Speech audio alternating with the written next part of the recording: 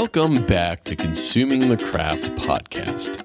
With me today is Mr. John Lyda.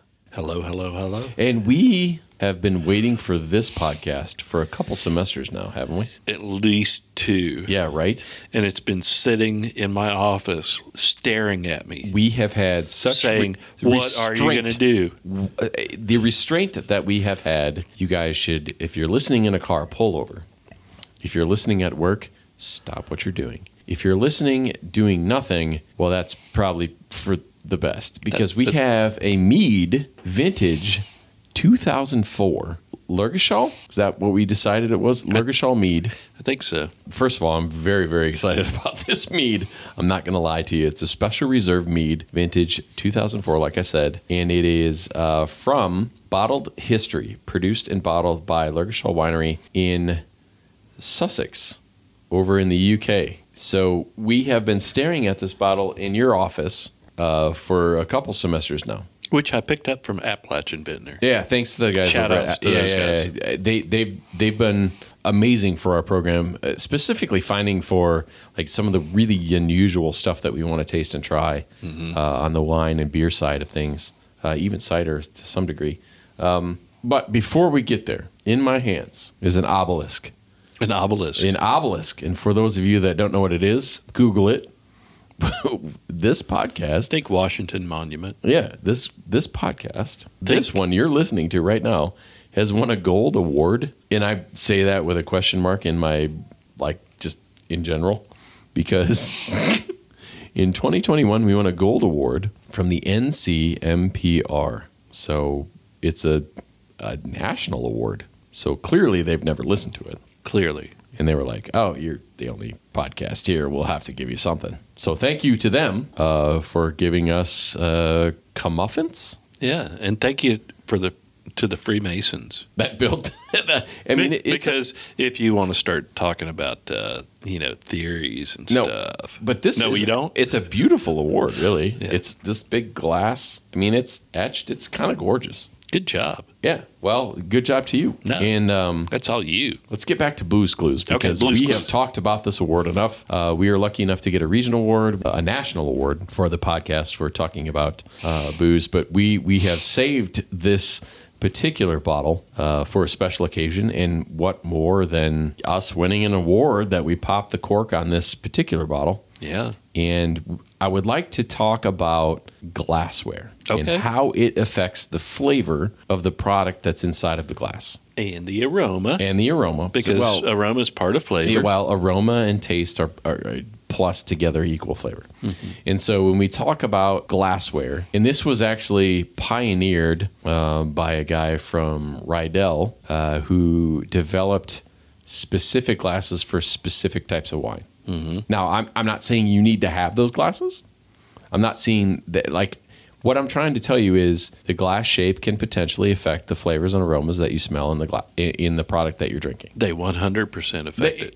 And I thought it was BS. I'll be honest, 100% right away. And I was sitting in this wine bar I was working back, I don't know, a few years ago. And this rep came in from Riedel and was like, hey, let's try this wine in these 4 glasses. I was like, all right, I'll take you up on that voodoo. Let's try this same Cabernet in these 4 glasses, and you're going to tell me it smells and tastes different. And I was blown away by the way that cab smelled in 4 different glasses. Mm-hmm. 4 totally different tastes, aromas. Yeah, so the shape of the glass will either, if it's a bowl and everyone think of a traditional wine glass that comes up and makes this kind of wine glass shape. Yeah, I love.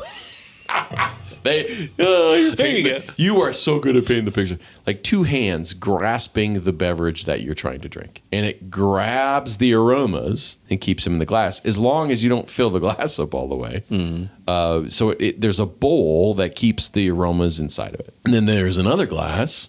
Think of a pint glass that has kind of a straight side that's kind of opened up. Mm-hmm. And allows some of the aromas to release. Most of the aromas. The majority of the aromas. So if it's a more malt-forward beer, you would drink it in a pint glass, it's going to accentuate the malt flavors. Mm-hmm. The delicate volatile organic compounds, or VOCs, Look at the fancy. I saw that. Yeah. Will be captured in a glass that's more, we'll say, convex. It'll kind of, the two hands on the side will keep it together. So we actually have poured this mead in a couple different glasses. We both have a wine glass, and then I poured it in a Glencairn nosing glass. Whiskey. For whiskey. And so to smell the difference between these two glasses. And that Glencairn glass basically focuses all those volatiles to your nose. Yeah, like right up, there's a bowl, and then it kind of, there's a slope slide that comes up right into your nose. So it's like a aromatic punch in the face. Yep. The wine glasses that we have are a little bit more gradual, and they kind of open up. But you were smart enough to put some covers over the top of them so that when we tasted and tried this particular mead, which, truth be told, I smelled out of the bottle and it smells really good. Pretty excited about it. Smells really. I'm excited. Yeah, I'm fidgeting with my hands because I can't wait to get to the sample. And I love mead. I love mead. You do, and you're a great mead maker. The mead that you gave me a while back. It was only 10 years old. Yeah, I call it Michael. Michael? Yeah. Do you want to know why? I do. My wife and I drank that bottle of mead, and my son is now 2. His name is Michael. Bow, chicka, bow, wow. So here's to you and your mead making. Cheers. And here's to this mead here. God, this smells so good. Wow. So this is in the wine glass. I get cherry blossoms, and I get, mercy. I get happy. Just that sweet mead. The sweet, you get the sweet honey smell. But just a hint. It's not overpowering. It's blended so well with the aromatics in here. Yeah. I can't wait to try this. I like that cherry blossom. Mm-hmm. I can get that. Mm-hmm. So in the flavor, holy smokes, mercy, that's good. Are you kidding me? You get a hint of maltiness. You get a hint of. I wish I'd bought about 3 or more bottles. Right, but it's not overwhelmingly sweet. It's so well balanced. There's like this underlying. Oh mercy! So sweet mead style. Yeah, not dry mead. Definitely sweet mead. But it is balanced very well. The alcohol content, I don't know what. 16 and a half. 16 and a half. Yeah, no, this is a big boy. It's hiding that. This really well. This is very dangerous because it doesn't drink like 16.5%. But one of the things it does have is some of those beautiful fruity esters, which I can only assimilate to the byproducts of some of the yeast metabolism and maybe some of the honey that they used. That's definitely honey. Yeah. I'd be curious, does the bottle say what kind of honey they're using? Oh, sorry. It doesn't, and I wanted to try to find out more about it. It does say mead, probably the oldest alcoholic beverage known to man for past millennia, drunk by kings and peasants alike. The word honeymoon derives derived from the ancient tradition of newlywed folk couple enjoying a glass of mead each day for 1 calendar month to ensure the happiness and success of their union. Hey, that worked for you. Yeah, it did. Yeah, I did. Talk to Michael. Perhaps this tradition should be received today. Vintage 2004. It was made in the natural, traditional way by fermenting honey and water and has undergone a maturation process using oak barrels, which previously contained spirits. Okay. I get just a hint of vanilla. I don't get a lot of vanilla. I think either. A lot of that's been stripped out. And I mean, it would be very, very far, almost like a vanilla cherry. I get more of that cherry blossom up front. I do too. It's super pleasant. Yeah, this is a really, really pleasant. Let's pull out that other glass. So I'm going to get that other glass. Okay, that's a different beverage. I get more honey in that second note. Oh, I definitely get more honey. Yeah, but I don't get as many fruity esters. I get more of the barrel. Yeah, it's focusing that. Well, and that's the thing. So the glass shape itself has changed the perception of that drink. In that wine glass that we had, that was pretty gradual as far as it coming up into a bowl. That particular glass, smell them side by side. It almost smells like 2 different beverages. They are 2 different. Just in that glass alone. And I thought that was BS until I did this. So the the whiskey glass,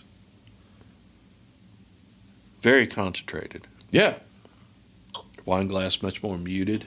Mm-hmm. It's not letting some of those aromatic compounds coming out into the ether, if you will. But I'm really curious to try that mead out of that glass because I want to see the difference in flavor between the two. Now, I know it's a sweeter mead, but it's so well balanced. It's so well balanced. There is that sweetness there, but it's not overpowering at the end. And it doesn't even coat like a really super sweet mead would. Yeah, they're different. Mm-hmm. And that's partly because of how it affects your palate. What you're picking up through the nose and retronasal and stuff like that. They're both good. How good is this mead, though? It is phenomenal. This may be... I really should have bought a bunch more. Honestly, this may be the best mead I've ever had, aside from the 10-year that you made. Because... that 10-year was too damn hot. Sorry. No, I mean... You had to beep that. No, it mellowed out. It mellowed out after 10 years. That's why it was there 10 years. It was so good. It was good. This, however, is that cherry blossom. I do now get a little bit, just a hint of oak. There's not much there, though. Well, there's a tannic. Yeah. You get a little bit of a tannic. There's a balance of the sweetness. And I think that's why I don't perceive this as sweet as what it is. Yeah. Because there's a balance of some of that polyphenol and some of the tannic acid from the barrel itself. Not a lot. No. It's not a giant, like astringent punch in the face, but there is a balance to this particular product that is so well done. I should have bought more. Yeah, you should have. Should have bought a case of this and we could have split it. For the students. For the kids. It's not that we want to drink this stuff. We don't. We do it for the kids. We kind of... And when we say kids, we say 21 and older. Yeah. Because I'm old. The majority of our students, the mean age of our program is 30. Did you know that? I did not know that. So we have students coming from all over the planet, and the mean age is 30 years old. And the majority of our students already have a 4-year degree. So, do we have somebody from Antarctica yet? No, we don't have any penguins in the program. So somebody from Antarctica. Yeah, listening to the podcast, there's Mead here if you want to come up. This is really, really good. It is good. I am blown away on how pleasant this particular beverage is. Oh, and that smell that I really do get. So Lurgashall. So I have a cherry tree in my front yard, and every spring I get this just waft of that cherry blossom. And that's where I get that smell from. This is not. I don't think they're using honey from cherry blossoms, but I don't either. I would not be surprised if they did, but this is unbelievable good. It really, really is well done.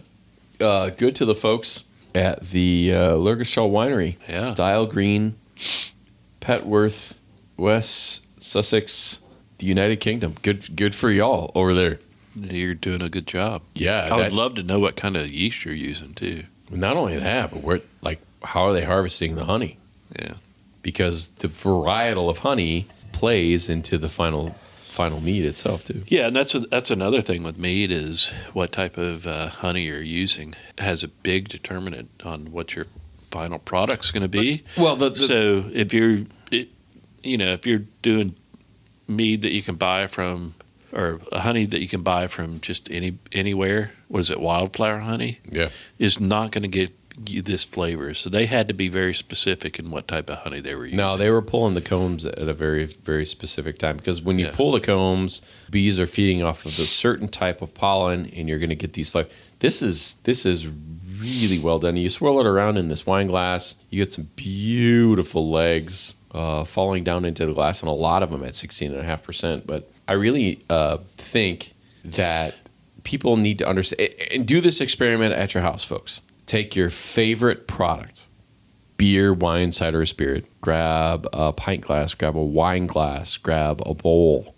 And that bowl, and I say bowl like a little tiny bowl, because that's the tequila, the mezcal glass you gave me. Yeah, so it's wide open, really huge and flared and open, and so it's going to release a bunch of VOCs, volatile organic compounds, really, really quickly. So if you pour it into 3 things like that, the flavor, the smells, the aromas, the tastes that you're going to get out of those 3 products are going to be very different. Yeah, put something on top of each one as you're pouring them. Capture those put something aromas on top of each one, and then try them individually, just down the line or whatever. In between them, sniff your arm to reset your sensory.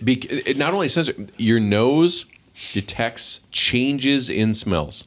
And I want to repeat that. It detects changes in smells. Because if you're inundated with the same smell, at some point, you're going to get used to it. And the other thing, which is really, really curious, is throughout the day, your nose will flip-flop. And what I mean by that is when you smell something, plug one nostril or the other. Yeah, you do that. I don't do that. But your right or left nostril will have like this acute sensory experience. Throughout the day, it'll switch because that's something that your body does to protect itself. You smile, but I'm smiling because I've got my BS broom here. And that's fine. You can sweep it all you want, but your body will protect itself by, if you're inundated with these new smells and the smells become overwhelming, the olfactory sense on your left nostril will then flip-flop to your right nostril. And at some point, going back and forth between your nostrils, one side will be more acute than the other. Yeah, but you don't think if you smell with both nostrils, you'll get that same... You'll have one that's a little bit stronger than the other, no matter which side it is. No, it is. Is this a UC Davis thing? No. Versus Siebel thing? Because Siebel rocks. Oh, my God. That being said, you're trying to protect yourself from bad things. It's to keep you alive. I try to protect myself from UC Davis people. Well, you try to protect yourself from me, and I'm a good thing, but you just haven't realized it. You know what's really good is this mead. This mead is really good. We're a couple of idiots, let's be honest. We're just lucky enough to figure out a way to be able to drink this for work. I'm going to have to go back on eBay and see if I can find something like this. I haven't done eBay in years. But I haven't either, but this is worth it. It is worth it. This is a good mead. No, this is phenomenal. Only second to that 10-year-old mead that you made. I would put this above that. It's really good. This is really good. I only say that because I had a kid. Now in this Glencairn glass, it's so different. It's so different in this glass. You're getting ready to go on vacation. You want to take the rest of this bottle with you? No, I do not. Okay. I don't want to try to fly half in the bag or all the way in the bag. There you go. Or 3/4 in the bag. Very nice. Very nice. Quarter in the bag. Good legs on this.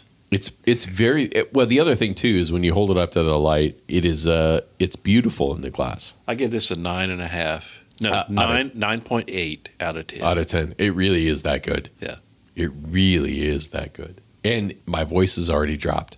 So anytime you drink wine or spirits, and specifically honey wine in this case, your register will drop a third. Nice. Look at this. Because it just relaxes your... Yeah, it's a beautiful product. That is unbelievable. It really is pretty. I'm sorry, students, that I didn't share this with you. I'm sorry, students, that he didn't share it with you. He's a terrible human being. Cheers. Cheers. Hey, thanks for all that you do. Thanks for hanging around. To you as well. So that... Thanks to Danny McConnell from McConnell's Farm. Taste the way you remember. Thanks, Danny, for sponsoring this podcast. And cheers, everybody.